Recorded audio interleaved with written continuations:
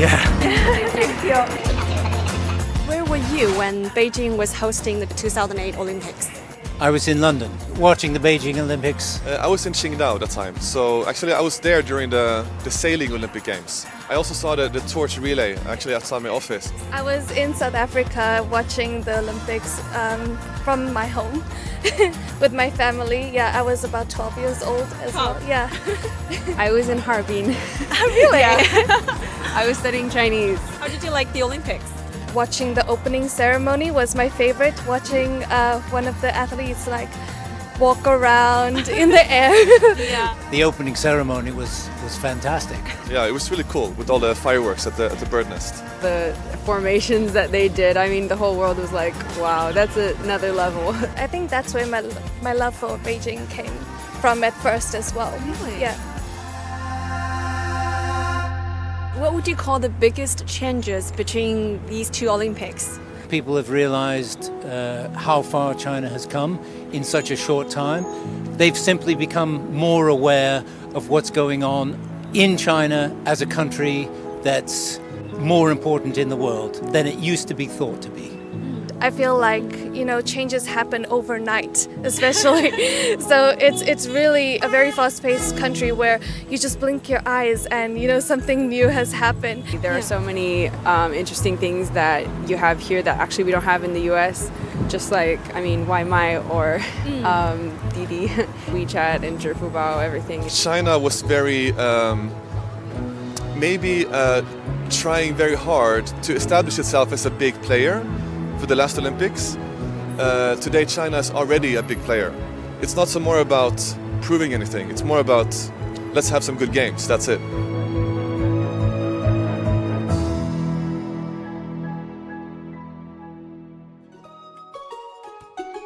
How has China transformed itself since Beijing hosted its first Olympics? Hi, so nice to meet you. I'm Miao and this is China Chat. In this episode, we not only hit the streets of Beijing, but also sat down with 3 expats who have experienced firsthand the many changes in this fast-paced country.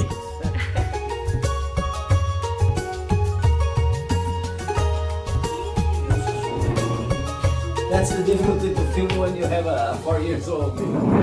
My name is Alessandro Golombiewski Teixeira. I'm professor of public policy management at Tsinghua. I have been in China for 3 years now. I live in the Chinese community, so my life has been changing as every single Chinese has been changing.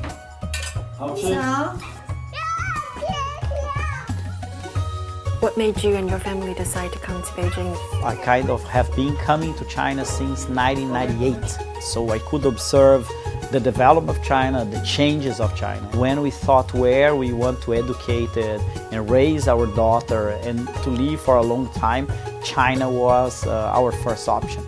How would you like her to grow up in China? I'd like to see her growing up as an international citizen, but with a very strong base in China. If you see the profile of the Chinese families, everything is about the education of their sons. Everything is to teach them to be better than the old generation. So I think that's how I see the education of my daughter here. Oh, I see. Are you planning to have your daughter educated in China? Yeah, she's already educated in China. She goes to kindergarten here at Tsinghua University, and she's gonna go to primary school here and until college, and then she decides which college she wants to go. But if she wants to stay in Tsinghua, I'm gonna be very happy. Tete, papai vem embora, vem da beira. This is my everyday life. I take breakfast and I go work.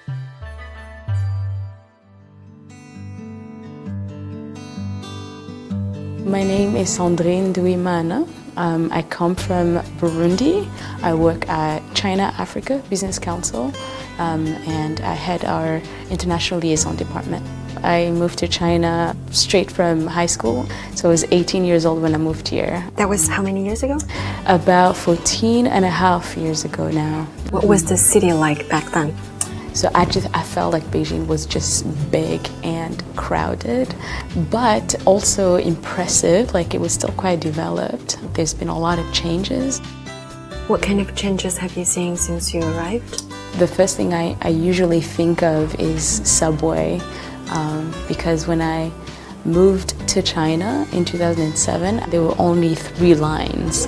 14 years later, I don't know how many subway lines. It's just the second thing I would say is just how people consume. Now things have shifted from in-person, shopping in person, to online.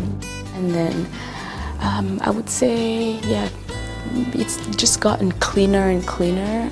Of course, the Olympics, 2008, I feel like was the beginning of, like, you know, just making sure the city is clean.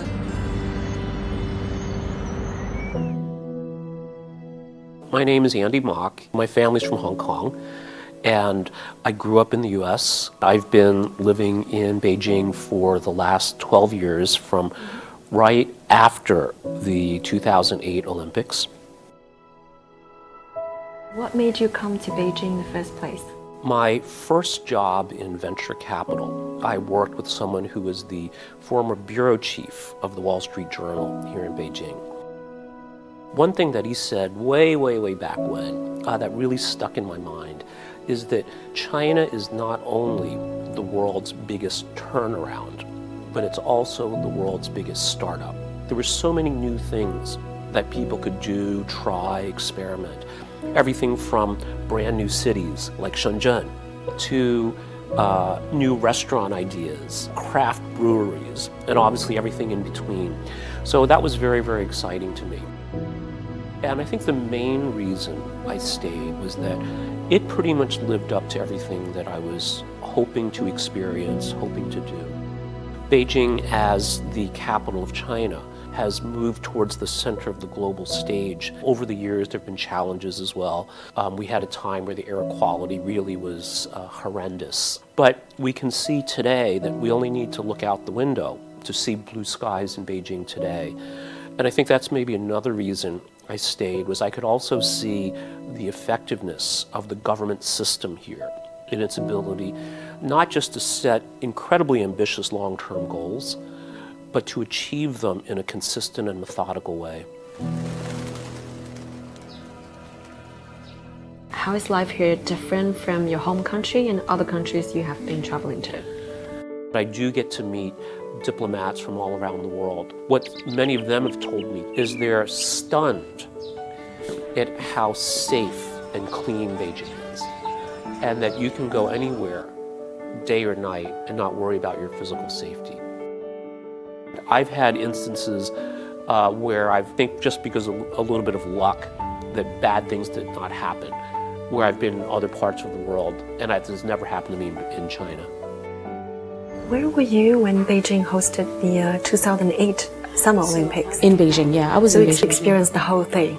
Experienced just everything that led up to the Olympics. I did go home for a month, but yeah, I was here with like everything, how the city was getting prepared for it. A lot of my friends were volunteers during the Olympics, and when things were being built, like the bird's nest was when it was being built, I was here. I saw a Beijing pre-Olympics and post-Olympics are almost like a huge shift in the way the city looked. I think Beijing definitely became a lot more international than it was before. The hype and the joy and the pride. That's also when they opened the airport, the Terminal 3. Now you have Daxing. I feel like Beijing really shifted from like one level to another in like a short period of time. I was in Beijing, I was in the opening. You were at the opening? Yes. Wow. I was the whole Olympic game here. I was one of the leaders of the Brazilian delegation by that time. So I was lucky enough to be in the opening. It was amazing. It was a great show. I remember the guys with the drums, and it's in my memory. That's something that never goes away. And then I was here 2010 for the Expo Shanghai. I was happy enough to participate in both. Very few countries had the opportunity, especially developing countries. I learned a lot with these big events with China to help Brazil to prepare our nomination for those events. do you like the idea of Beijing hosting another Olympics this time in the winter? Oh, for sure. And I hope in the near future that I'm going to be alive, Beijing is going to host another Summer Olympics. Because for Latin America, we don't have a lot of snow, we don't have a lot of delegations, we don't have winter. The most important is the summer. Yes. Now Beijing is getting ready for the second one. You're also hoping for a third one. Yes. Yes. I'm very happy that not just for the games itself, but it's also a good opportunity for Beijing to continue to, to improve. And this time I will not leave China. I will not go home. I will be here to see as much as I can in person. Yeah. I think China always stands out to me at the level of organization, like the level of how organized and how coordinated and how every minute, is accounted for. When you assign China to host Olympics, like you can be assured that things are going to go well. So even with the pandemic, we know that China is going to take it seriously and is not going to be anything that's not prepared for. What would you call the biggest changes between the two Olympics? In 2008, many people were awestruck by the pageantry of the Olympics. There was still the sense that I think was not incorrect. China still had a long way to go. Today, what happens in Beijing probably matters quite a lot around the world, and it's not just affecting China, but everywhere around the world. Entrepreneurs in China are setting the pace, meaning that it's not just entrepreneurs in India and Southeast Asia looking to learn how to build technology products. But even in the United States, and there's a joke that started a couple of years ago, that if you want to know what Amazon is going to do in 2 or 3 years, look at what the tech companies in China are doing today. 14 years ago, many people in the West, investors in Silicon Valley in particular, would say the opportunity in China is companies that can quickly copy what's going on in the US, and that was called, C2C, copy to China. And today it's reversed. The government has been very, very responsive to fixing problems not only for entrepreneurs in China, but if you go anywhere, you go to a hospital today, you go to other government agencies, customer service is a priority. And I think the last thing that has changed dramatically is the presence and the visibility of the Communist Party of China. Look at where we are, right? The party has really become much more visible. I was actually surprised when you said we could come and film here. So could you tell me a bit more about how you got involved in this organization? So we are here in the Central Business District party, I guess, workstation is how we would call it. I got to know some of the government officials at the Chaoyang district in Beijing City, and they asked whether I could act as a consultant to help them understand how they could better support, in particular, foreign entrepreneurs to set up businesses, find customers, hire people, raise money in China. I think it's the development process itself. China has raised its level in education, in culture, even in health. China is much more internationalized than it was before.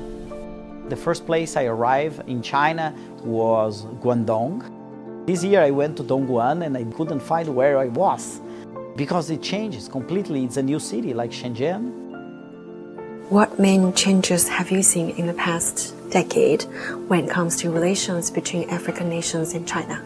People-to-people relations have deepened, like a lot of African students coming to China. And then at the same time, there's been a lot more Chinese people moving to African countries. Companies are not just trading with African countries, they're like going to Africa and establishing themselves, establishing their businesses. If you look around our offices, you can see, like these are things perhaps in the past you couldn't get in China, but you can buy African art, African products. Currently drinking London coffee at the moment, which you can buy on Tmall, on Taobao, and I want to be able to access more African products in China.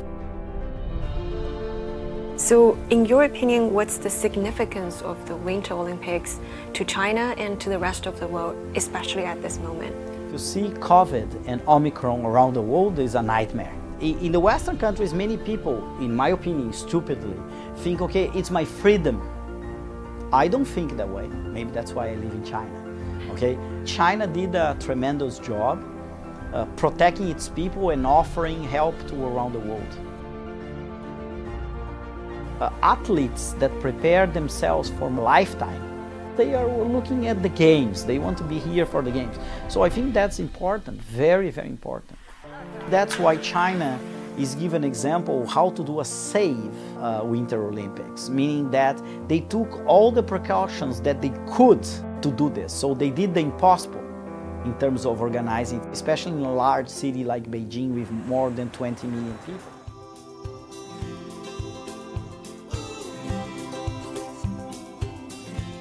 There's been this so-called diplomatic boycott by a handful of countries and certain interest groups trying to raise issues that are really unrelated to the Olympics.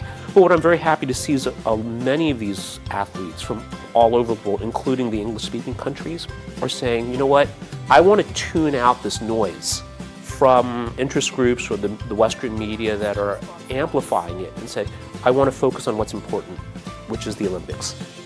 How is it going to be benefiting not just athletes, but also the overall spirit?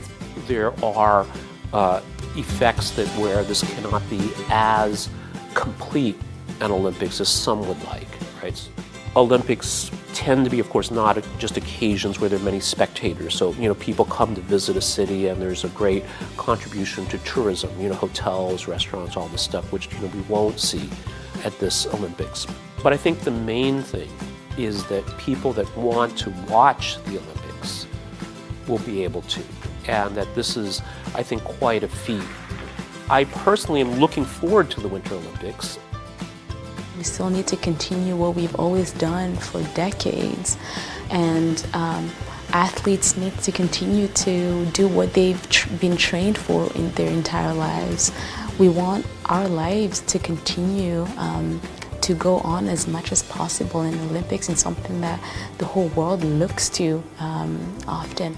Not a lot of countries will be able to host Olympics in a period of a pandemic. So the significance lies in showing the capacity and capability of the country. It's something that only strong countries can actually achieve. And how do you think China becomes what it is today? I do believe that the Communist Party leadership is a fundamental, to not say the only fundamental, but is the center element why China become what it become. To me, is the leadership part, the education part, the planning part, its own political system. Many people say, China became a capitalist country. No, it didn't become a capitalist country. China is still a socialism with Chinese characteristics. Those characteristics are its people, its culture, its political system, its history.